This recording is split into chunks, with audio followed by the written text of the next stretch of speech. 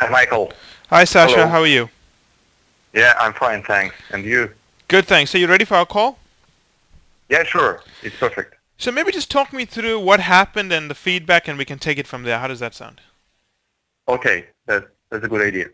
So I had these three interviews, and I would say that my performance had a spike with the second guy, and the third one was the really not so good. Mm-hmm. So with the first one, he was the youngest partner among three. Mm-hmm.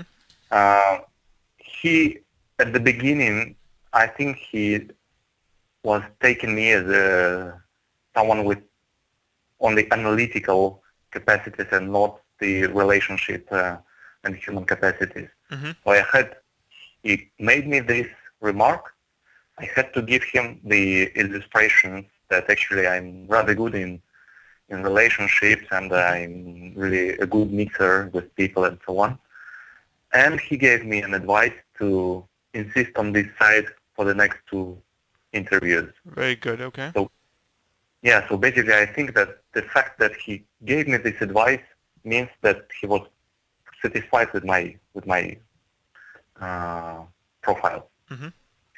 The second one, it was a bit tough at the beginning because he was really distant. He just asked me questions and then kept silence and just staring at me.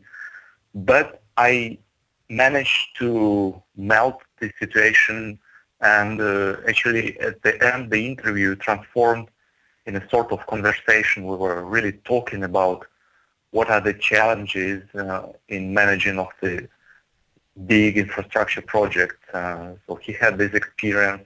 I also had this experience, and really it was a conversation. It Very wasn't, good. yeah. So the third one, I think from the very beginning it didn't work well. I don't Mm-hmm. know why, but he was, by the way, the most senior in the position. He's the managing director of operations practice in French office. Um, and he was really asking the questions. Basically, he identified the weak points in my profile, Mm-hmm. like that I'm quite old, Mm-hmm. that I'm Russian, so why don't I go for the McKinsey Moscow? Mm-hmm. That my French is pretty good, but not excellent. So whether it was a problem in my job in France, do I understand that operations practice is long missions, sometimes without coming back for the weekend Mm-hmm. home and so on and so on. He was like identifying the weak points and putting finger on each one. And then there was a case, and I did well. It wasn't a mistake actually, but I just didn't answer the question. When he gave me a small hint, I immediately gave him the answer he Mm-hmm. expected, but he had to give me this hint. So at this moment, I was really feeling myself not really confident at all. Mm-hmm. And then as the final event, he just asked me how many seconds are there in 1 year. Mm-hmm. So I had to make this simple multiplication Mm-hmm. actually. But I was so nervous. I was so, I mean, not well that I was mixing up my figures, and Mm-hmm. I gave him the answer. I said that, well, it's around 30 million seconds. Actually, it's 31,500,000, something like this. Mm-hmm. So I was unable to make this calculation actually, and that was, well. After that, he proposed me to ask questions. I asked some questions about the which were interesting for me. Mm-hmm. But the interview was over, and the final outcome, how do I evaluate this is that I had probably some polar opinions. Probably the first two interviewers liked my profile, and the third one really disliked it. And so that probably brought in this idea to give me one more round. And so for the last round, I will have only one interview with the guy who is the head of the capital productivity service line in operations practice. Okay, so actually, I don't think that's what happened. I think you're misinterpreting what happened, which is quite common. Let me tell you what I think happened. Okay. Okay, so what I think happened is this. All three people agreed that all three people passed you, actually. So everyone, all three passed you because you cannot go to the next round unless all partners pass you. That's the rule. Okay. Okay. So if one partner says no, you are declined. There's no second round. Okay. So that's the first thing to understand, right? The next thing to understand is that it is likely the third partner liked you the most, actually. Not the first two, and I'll tell you why. It's a common mistake. It's a common pattern we have as humans, as people, to think that the people who were friendly with us liked us. Friendliness and likability are mutually exclusive. Someone can be friendly with you but could actually dislike you. Okay. So the reality here is that if I had to just based on what you told me, and having done these interviews myself, is that the guy who was testing you a lot is most likely the guy who liked you the most, which is why he was testing you the most. Because the way it goes like this is that, let's assume that your resume went into the final round and all the partners looked at it, right?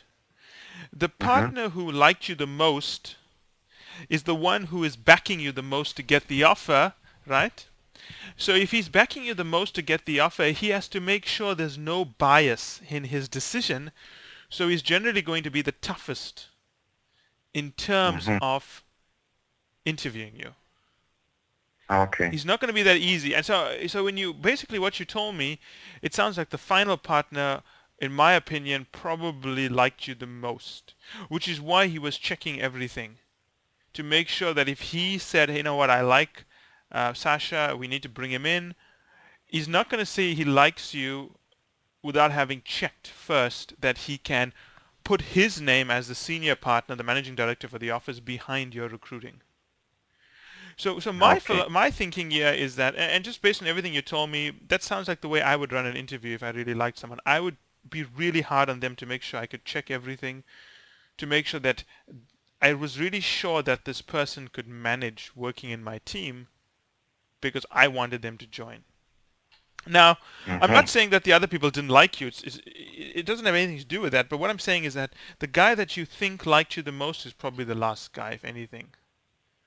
That's why you were so hard on you, right? And all of the questions he asked were all of the things we covered, right? The age factor and so on. So all of the stuff we covered. So at least, we were quite good in predicting what he would ask, right? Sure. Now let's think about why you're having another round, because another round is very unusual, right? You shouldn't be having another round. However, another round for the French office is not unusual. So I think that's the first thing you got to understand. The French office, like the Moscow office, does things a little bit differently, and I think maybe in some ways they do things better than some of the other offices. So the French office is not unusual for them to add additional rounds for an interview. And the reason they do that is very simple. French society is very different from French business culture is very different from the rest of the world.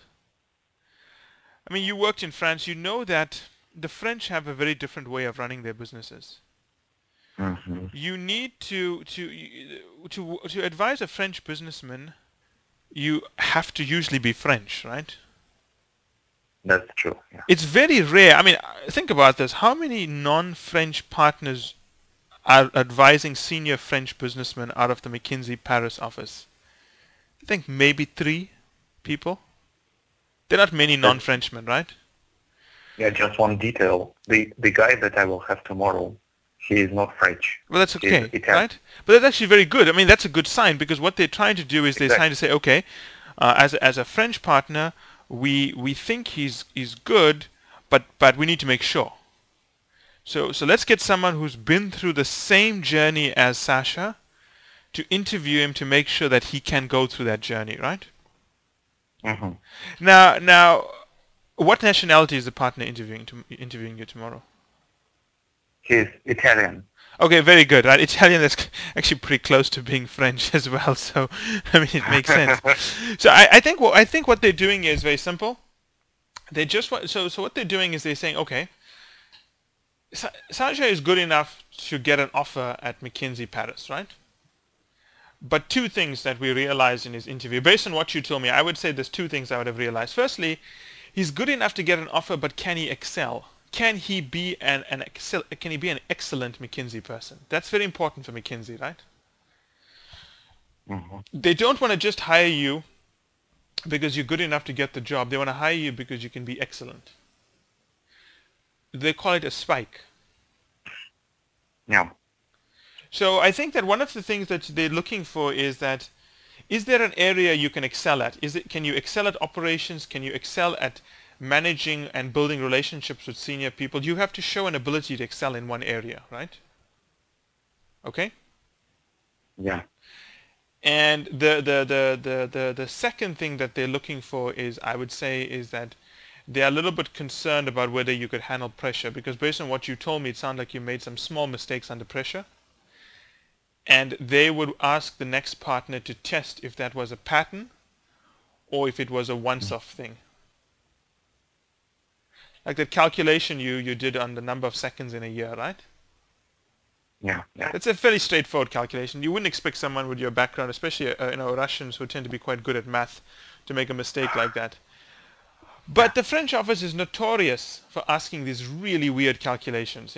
Things that, that I always tell people to, when you interview at the Paris office, they ask questions that were last asked in the Boston office 10 years ago. So 10 years to 15 years ago, Boston would be asking, tell me the number of seconds in a year. They don't ask those questions anymore because they don't think it's appropriate. But the Paris office and the Moscow office, I noticed, tend to do those things. So I think what you want to do for tomorrow is, first thing, do not confuse likability with friendliness. Okay? Okay. So if the guy is really tough on you, asking a lot of questions, don't think he doesn't like you. Just assume that he needs to check because they want to be sure, right? Mm-hmm. The second thing is show you really good at something. And it was obvious that based on what the first partner said, they weren't sure if you had good people skills. Communication, the ability to build relationships, right? Yeah. So you want to be able to show that. Now, the important thing about McKinsey is they don't ask you if you have good people skills. They don't ask you, are you good at teamwork? They don't ask you if you're analytic. They don't ask those things. But they expect you to show it in everything you say, right? Mm-hmm. So very important. This McKinsey partner tomorrow, the Italian guy, is never going to say, hey, Sasha, talk me through how you build relationships with people. He's not going to ask that. But in the questions he asks you, he's going to see if you show your operations background, if you show your maturity, if you show your ability to build relationships with people. But he's not going to ask for that. So remember that. Don't wait for the question. Show it in any question he asks you, right? Yeah. Now, sorry, you want to ask something? No. I'm just confirming. Yes. Now they're also laying a little bit of a trap for you tomorrow, which is a very clever little trap, I think. They are deliberately giving you an Italian partner in the French office. Now, if I was going to set up a case for someone in the final round to make sure that they can communicate and understand French culture, that is the way I would set up a final round. And I'll tell you why I would do it that way. French partners are, the French tend to speak very quickly, right? I mean, I'm sure you know that, right? Because you work in France. They're not slow speakers, right? Mm-hmm. I mean, the French people are not known for speaking slowly. They speak quite quickly, right? Do you understand what I'm saying? Yeah. It's the only other nation that speaks... Yeah, exactly my point. The only other nation that speaks faster than the French are the Italians, right? Mhm. Now, what are they doing for you? I mean, what they're doing is quite a clever thing for you. They're setting up an interview where you've got to go through almost two communication barriers. You've got to interpret what an Italian is thinking of France, right? And Mhm. then you've got to understand what the French are thinking. So they kind of set up a double communication trap for you. You've got to first, in their mind, they're thinking, okay, if we put an Italian partner working in France, the Italian partner is going to test Sasha's ability to connect with the Italian partner, and Sasha's ability to connect with the Italian partner working in France. So it's an interesting way they set it up for you, and I think it's a very clever way of doing the interview. Quite smart. So Mm. what you have to do is that you've got to connect with the Italian guy, right? Obviously, you have to connect with him. But you also have to connect with him in such a way that shows you understand France. Because you can't just connect with the Italian guy based on his Italian experiences, because then you don't show a connection with French, right? With French culture and the French industry. So the way you've got to handle this is that, let's just think, how do you handle this? Because it's quite a clever trap they set for you. The way you've got to handle this is that you got to focus on advising French businesses, right? Okay? Mhm. But what you got to do is you got to draw on your Russian heritage and your age as being a competitive advantage. Very important, right? Mhm. Because think about the Italian partner. When he came from Italy to France, I mean, there's similarities between the countries, but there's major differences, right? When he arrived in France, he went through a learning curve, all right? He went through a learning curve. He had to understand French culture, understand French businesses. He may have started working in France at a very early age, so it was easy for him to do it, but he still had to do it because the cultures are very different, right? Now, what that Italian partner is looking for is a little bit of maturity on your side, that you understand, firstly, that you understand that learning curve. You've been through it. So he wants to see that Sasha has been through the learning curve that the Italian partner went through when he was learning how to work with French businesses, right? So he wants to see that, okay? Mhm. He needs to see it. He needs for you to say, well, let's assume his name is Luigi. You know, you need to say, Luigi, you know, when I first came to France, one of the things I've realized about French business culture is you need to show the following things, and this is the way I did it. So you need to answer that very directly. And then the next part is very important. He needs to see that not only have you understood how to address that, but you've also moved beyond that, and you now operate as if you are, that you operate as if you are someone who's been in France for a long time, act like a French businessman, but understand that whenever you engage French businessmen, they're going to test you first, and you okay with that test. Do you understand that point? Mhm. Now, a very Yeah. good piece of advice I would give you here is to go to the Harvard Business School website, right? Okay? Okay. And read the interview there with Orat Gediesh. Orat Gediesh is the chairwoman of Bain and Company, right? She was the first Israeli to do an MBA at the Harvard Business School, and she was one of the first female partners at Bain and Company. So she was always treated differently. People always used to challenge her, okay? Yeah. Mhm. So it'll be interesting. So I want you to read about how she managed people that didn't necessarily accept her initially, and how she diffused that with very simple stories. So all he wants to see is that that you have matured and you understand how to handle French businesses. And if you're put into a situation where you are challenged by the French businessman that you don't understand French culture, you don't understand French businesses, you have a very non-threatening, a very friendly way of dealing with it. Mhm.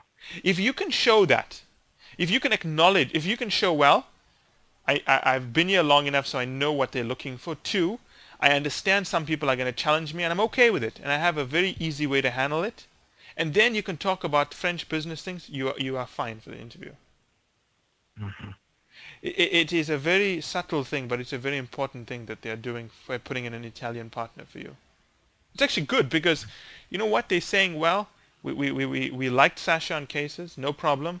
But we're not sure. We are not good enough to judge if he can make that transition. So let's give it to someone who has actually made that transition. Mhm. I would advise you to look at the Italian partner's background and see what he's been through, because he's most likely going to, if I was doing that interview, I would say, Sasha, in my own experience, I did a project 5 years ago when I first came to France, where I was working for, I don't know, a textile company, and this is what I went through. So it'll be good to see his background, to see some of the things he would talk about. Now, he may not do it very directly, like give you his real examples, but he's definitely going to be looking for those things through the cases you do and so on. I wouldn't expect many cases in this interview, but you never know. You may get it, but I wouldn't expect so many cases. Mhm. Yeah, makes sense? Yeah, yeah, exactly. Do you think that I should ask him some direct questions about these uh, potential, well, not problems, but challenges? Oh, well, I wouldn't ask Or it as a question, but I would address it directly. I would address it directly. Right? At some point, you're going to have a general conversation with him, right? Mhm, Now, mhm, now, now, you have to do this before it comes to the general Q&A. Now, this is a very important point. You must address these things before it comes to the general Q&A, because partners make up their mind within 5 to 10 minutes, right? mhm, It's not like, you have a chance to save yourself in the last 45 minutes of an interview. In the last, say, 5 minutes of an interview, it's too late because the decision's been made by then. So I think that somewhere in the beginning, you've got to raise it and say, look, you understand that if you were sitting, you understand that based on the conversations you had with the previous partners, there must be some concerns around the fact that you are an older candidate, right? mhm, You may have some difficulty integrating and working with senior French businessmen, and your ability to leverage your operations background into a consulting environment may be a bit of a challenge because you've got operating experience, you now have to move to consulting, right? And I would mhm. openly raise it and have a discussion about how you have thought this through and how you feel it can be managed. For example, on the age factor, say that you understand that McKinsey obviously wants people who are going to excel. You don't just want average people, and you believe that you have both the stamina. Stamina is very important. Do you know what stamina is? Yeah. Stamina is the biggest problem when you're trying to make partner because the hours are so bad. So McKinsey is always wondering that, do you have the stamina to work? You're going to have to work longer hours actually because you have to catch up on things you don't know, right? So do you have the stamina to work those really long hours to be able to catch up on things and manage your teams and work with teams, and not just have the stamina to be average, but to excel, because to be a partner you have to excel, right? That means you have a shorter time frame to make partner than other people, right? Yeah. So Yeah. you have to raise those things and say, look, you understand those things. McKinsey wants people that will excel. When the partners are interviewing, they're asking, can Sasha make partner in an accelerated time frame because you're an older candidate and you feel you can do it for the following reasons, and be honest about it. Then say that you also understand that you're Russian. You've been in France for quite a few years. Your French business language is good, but the other part is it's not enough whether you can speak French, and you admit you still have to learn some French, but you can converse in French. The other issue is whether French businessmen will accept you and whether you can build relationships with them, right?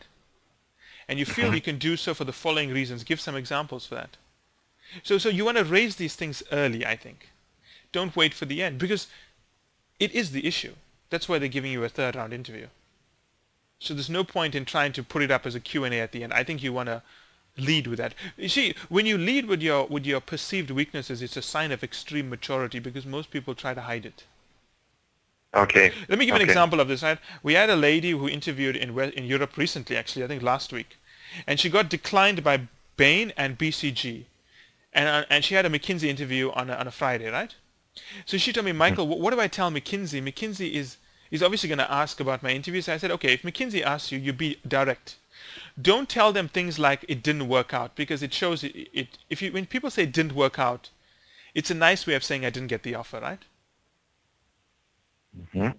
And if you say something like that, it means it affected you personally. So to show them that you are mature about this, be blunt. Just tell them, I did not get the offer from Bain and BCG. Because if you are blunt about it, it shows that you're mature about it. Right? Okay. So whenever you think there's a weakness, Do not do what most people do. Most people run away from it and try to hide it and try to cover it up with fancy words. You don't do that. You confront it head on and say, well, if I was, interviewing myself, I would assume these are I would think these are the concerns any person would have, and I would like to talk about them and do it. Because that's what McKinsey wants in their partners, this ability to confront unpleasant reality. And you want to raise it up. Now, I'm sure the partner is not going to make a big deal about it, but you'll score a lot of points for raising it because ultimately that's why you're in the interview.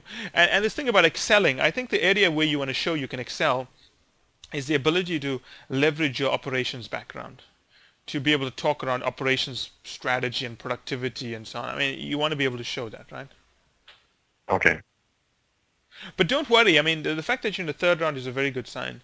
They don't really do that a lot. Well, they do it more than other offices, much more than other offices, but even so, it's a good sign. You are obviously going through everything right. Just don't fall for the trap of judging the partner's like how much the partner likes you based on how the interaction is going. For all you know, things can be going very bad, but it looks like it's going very well. Mm-hmm. Yeah? Yeah, that's a very fair point. Any other questions? Okay. Anything else that you're worried about? Anything about cases, fit questions, things that you worry that will come out that you're not sure how to deal with?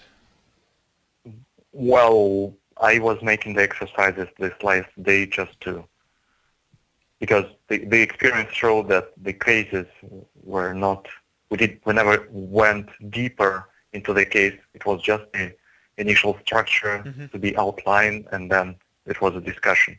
Yeah, well, that's So normal for a partner. Partners don't really care about the way you end the case. I mean, you will see that. Well, you've already seen that, right? So whenever I do cases with people, they always tell me, Michael, aren't we going to end the case? But I say it's not important because we don't care if you end the case. We will judge you based on the initial discussion, the structure, and how your thought process went through. And whether or not you finish the case is not important to us. I don't think the guy's going to finish the case with you anyway tomorrow. Look, he may, because he may decide to do it because the other partners didn't do it, but there's a 90% probability he's going to give you a case, but I think most of the discussion is going to be around you and the kind of career you could have at McKinsey and how that could look. Yeah. But I think that's good, right? Yeah. I mean, they have that kind of discussion means that they think your case skills are good, which is, it's hard to fail cases in my opinion. Cases are quite easy. But I think what you want to do is you want to practice something called, you know what self-awareness is? Self-awareness, yes. Self-awareness is when you speak, it's almost that you are watching yourself speak, so that you are observing the way you speak. And because you are watching what you are saying, you can change the way you are speaking if you don't think it's good. Do you understand what I'm saying? Yeah, exactly. So what I would do, Sasha, is that there's something called signaling. Do you know what signaling is in economic theory? Yeah, sure. It's the signals which shows to the other agent something about you. Exactly. Now we are big proponents of signaling theory here, right? So whenever you're in a meeting with someone, everything you do is a signal you're giving that agent, the interviewer, right? So the way you sit is a signal, right? What you say is a signal. The tone of your voice is a signal, right? The manner in which you speak is a signal. So I think what you want to ask yourself here is that before you go into the interview tomorrow, you want to maybe do this with someone, or you can even record yourself, having a conversation with someone discussing these kind of questions, right? Okay? A video record, and then play it back and ask yourself, are you happy with the signal you are giving to the person if they were watching you? Now, my biggest piece of advice for you, right? Let me give you some pieces of advice here. Is when I was young, when I was in high school, I used to stutter a lot. Do you know what stuttering is? Yeah. I was really bad when I was in high school. I used to stutter a lot. It was a very big problem where I couldn't even stand up in the middle of a class and speak. So because I used to stutter, I developed a lot of techniques to help me speak much better, and I became a very good speaker. So a couple of things you got to understand about signaling is, first one is that to show that you are mature and confident, you must always sit back in your chair, right? Always sit back in your chair. Never sit forward, right? So if you are worried about the image you convey, move your chair close to the table, but sit back in your chair. That's very important. People who sit back in their chair always convey a more mature style of communication. Second one is use your hands. I don't know if you use your hands to speak. Do you use your hands? Normally, yes, I do. Yeah. Right. I use my hands all the time. In fact, even now when I'm speaking to you, and I'm still using my hands to communicate, even though you can't actually see me because I'm calling you on your mobile phone. So I use my hands to communicate for everything. And the reality is, when you use your hands, people tend to assume that you are more in control. They assume you are more structured and disciplined as a thinker, right? So you need to do that. The other thing very important to do is do not hesitate to pause, right?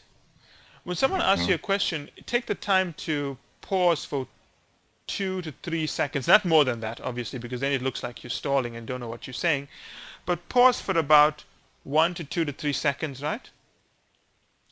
And just think about what you want to say. Pausing is good. The other thing that you want to practice doing is thinking out aloud. So when people ask me a question, I'd always say, let's assume you ask me a question saying, Michael, what is the best thing I needed to do tomorrow? And I would say, okay, let's think out aloud here. Let's define best as the things you need to do to get an offer, right? So if we look at that definition, then what do you need to do to get an offer, right? So let's look at the things you've already done and the things that are missing that you need to do. So what is McKinsey looking for, and what have you already done? Okay, so if you already did 5 of the things that McKinsey is looking for, and they're looking for 7 things. So I think you need to continue doing the 5 things and introduce 2 extra things. Do you see that way of communicating? Yes. Partners like that. Because the worst thing a partner wants, the absolute worst thing for a partner, is when he asks you a question and you've got to take time to think about it. Partners don't like that. They like people who can think out aloud, because they want you to be able to go in front of a client and be able to think out aloud with the client, to work with the client to think things through. So I think that those soft skills are going to be very important for you in this tomorrow's final round interview. Does that make sense? Yeah, exactly. Anything else, Sasha? Anything else you want to discuss? Yeah, Michael, just the question, can you give me the name of this woman chairman of Bain? Okay, sure. Her name is Auret. Is it Auret Kariyesh? Let me just. It's Auret, right? Auret. Yeah, it's Auret. It's O-R-I-T. O-R-I-T.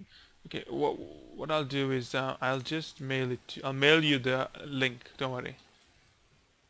Well, don't bother yourself with this. I will find it. Okay, so it's No problem. O-R-I-T. G-A-D-I-E-S-H. So it's an interview that the Harvard Business School did with alumni, and she talks about her career moving through Bain and Company. She had very similar challenges because she was, a female Israeli, in a day when anti-Semitism was still a big problem, obviously. So she had to deal with all those things. She talks about how she dealt with it. So her technique was very good because she was not confrontational with people. She didn't stand up and say, "Oh, you have to listen to me. What you're doing is not good." She just dealt with it in a very nice way, which I thought was very clever. Yeah. Okay. I'll find it. Anything else, Sasha? Anything else that you think? Well, Michael, that was really, really good, the things that you told me, and I noted a lot of hints for tomorrow. So, well, now I have one more day to implement them. But I think one thing to remember here is that, remember all the things I highlighted to you would be a problem.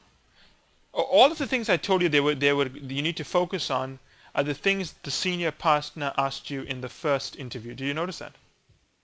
Yeah. So we were quite good at predicting what the interviewer is going to raise. So I think here, I think that I think we will mostly predict all of the things they're going to raise here, but I think also expect the unexpected in some sense. For all you know, maybe they already like you, but they were not, they just want this other partner to see you because it's their policy. So I think that I think the one big assumption we're making here, and I think it's a good, I think it's a good assumption that there are still some weaknesses which I talked about already. So I think that's an Yeah. assumption we're making, and I think it's a fairly good assumption. And I wouldn't say it's weaknesses. They just want to be sure of these things. I don't necessarily think it's weaknesses, right? But the other option is that we may be wrong and they may not see any weaknesses. They could be very happy. But I always say let's prepare for the worst possible thing that could happen, and I think we've done that. Hmm. And if it turns out to be a much easier interview tomorrow, then you're fine. Now, one of the things that to remember is that partner interviews are always conversational, right?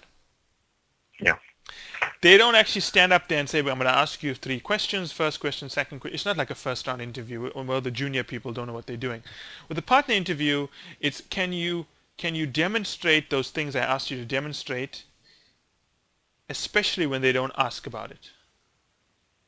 Yeah. And if you can do that, you are fine. This is very important, I think. Yeah, so it's all about communicating these things when no one is asking you about it. It's Hmm. like they are being very polite. Partners tend to be very polite in a sense. They can't ask you these things directly, so they ask you in an indirect way. And that's the key thing, because their belief is that if you truly have these skills, no matter what they will ask you, you will show it to them. Hmm. Yeah, and I think that's the key Yeah. thing. So you want to go in there, and it's about acting as if you are someone who is comfortable sitting and having a conversation with a partner. Because basically what a partner, and in your case, they're actually thinking, can I see this guy as a partner in 4 to 5 years? Are the gaps in his profile small enough to fix in such a short timeline? If the answer is yes, good. If the answer is no, then they're gonna say we don't think that it's gonna work out. So it's almost about being a peer. It's about having a peer level relationship with the partner. And I think that's what you want to strive for. You want to be able to, you want to be so comfortable sitting down with a partner that for him that he feels it's normal for him to be having these senior discussions with you. Yeah. So you're striving for parity, a peer level relationship. And that's not easy, actually. That's It's not not easy. easy, but obviously it's not easy. It's very hard to do it, but that's ultimately what you want to achieve. Because unless you can do that, they're going to come back and say, well, they weren't sure. There's some gaps. But if you can do that with this guy, then you're good. It Hmm. makes sense then, because for them then they say, okay, here's a guy, Italian, working in France. We had no problem building relationships. He addressed all of the issues head on. So he's someone who's very comfortable having these discussions. He's also self-aware of the things that he needs to prove. He's got some experience doing it.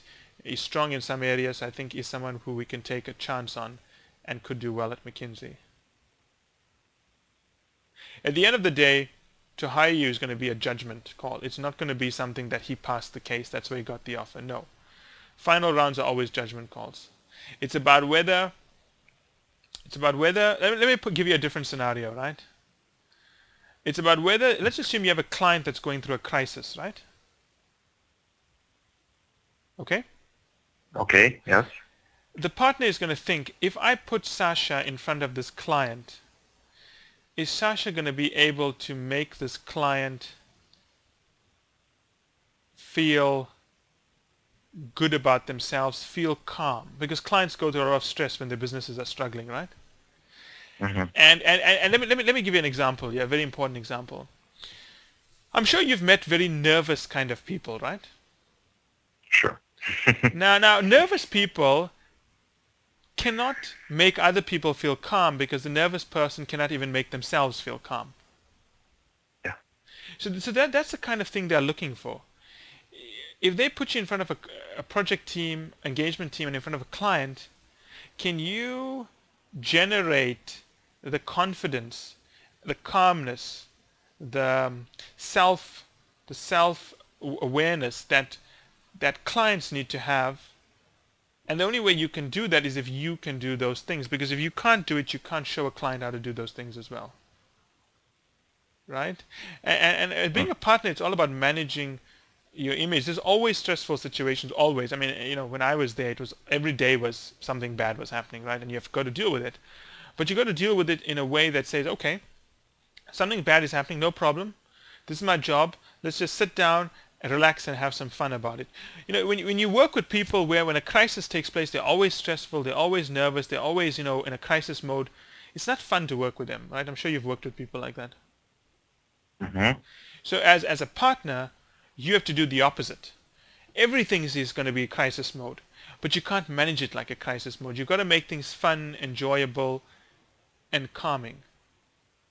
So you've got to enter a stressful situation and generate a sense of purpose, order, and just make people feel good about themselves. That's the most important thing as a partner.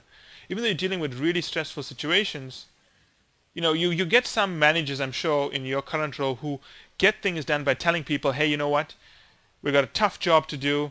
Unless we do it, we're going to get fired, right? That's what they do. They tell people that all the time, and that's how they get things done. Now, as a partner, you cannot do that because you're managing by stress. As a partner, you've got to calmly show people, you know what? Look, don't worry, everything's under control. Let's try to make this fun. And if I was doing it, this is what I'll do. So the styles are very different. And what they're looking for is whether you can go towards the latter style. You want to manage Okay. and manage very stressful situations by building confidence, as opposed to manage very stressful situations by passing the stress down onto other people. As a partner, you cannot do that because then you create a very, very bad atmosphere in the organization. So there's all those things they are looking for.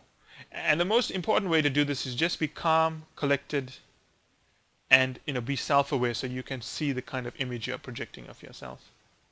It's hard to do, yes, which is why so few people, experienced hires make the transition, but it's a very important role to take. I think of all the experienced hires we've had who made the transition are very calm, collected guys who kind of, just, they are smart, but they don't really generate a lot of stress in the situation. Well, yes, I completely understand what you are talking about. And actually, I know that I have this calmness inside me, and yeah, I mean, just by and I speaking have to you, this way to motivate people, not with threat, but with kind of positive motivation. yeah. So speaking to you, you definitely come across as quite a calm guy. So I think it's just I think it plays to your strength. I think naturally you are someone who motivates people in a calm way. So I think that's good. So I think you just want to show that. You want to be able to, you got to be able to articulate that ability and demonstrate it. So you want to not be thrown off no matter what happens to you. Just be calm through it and show that you're someone who generates this ability to make things happen in a simple way. Okay. Any other questions, Sasha? Well, Michael, I think we have made all the points that I wanted to discuss. So thanks a lot. Thanks very much. No problem. And, I'm happy to help. I think that you just want to... Yeah. I don't think you have to do anything differently tomorrow. Just focus on the advice I gave you about the focus areas, the things they are looking for. Do that in a calm way and you'll be fine. There won't be any issues. I don't expect there'll be any issues tomorrow. Okay. Okay, you good? That's a good final word. It is. If I thought you'd have any trouble, I would have told you. We're quite direct in terms of giving feedback. But I don't expect there'll be any problems. If you do have any questions or want to raise anything, you're welcome to just contact me, okay? Okay, fine. Take care, Thanks. Sasha. Let me know how it goes tomorrow. Okay. Take care, Michael. Ciao. Bye-bye. Bye-bye.